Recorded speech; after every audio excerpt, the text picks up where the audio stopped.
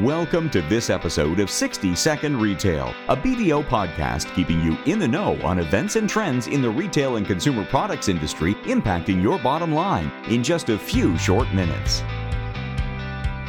Hello, my name is Natalie Cutler. I'm the National Leader of the Retail and Consumer Products Industry Group at BDO USA.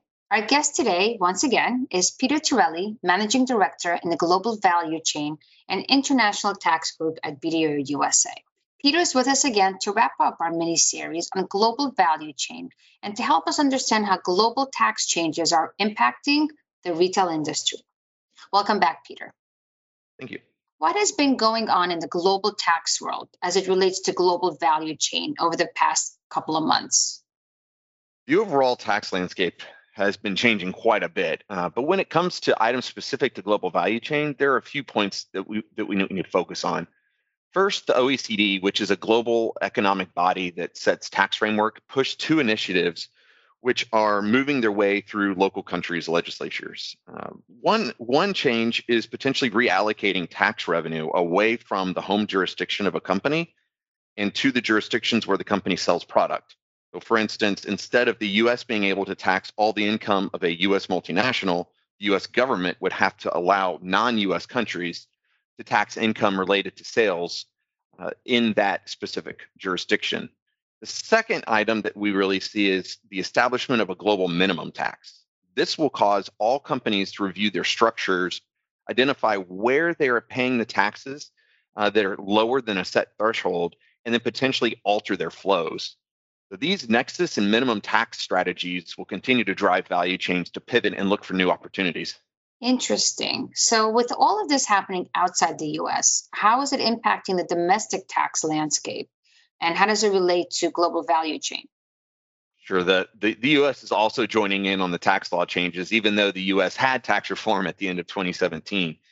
Some key points being discussed are broadening the base with minimum taxes for US companies and an underlying transformation of the international tax code to redefine which types of income generate benefits for companies and how those companies view their non-US operations.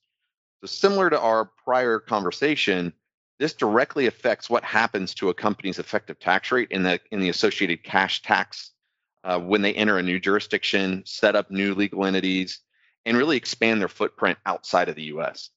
So that sounds like a constantly changing environment.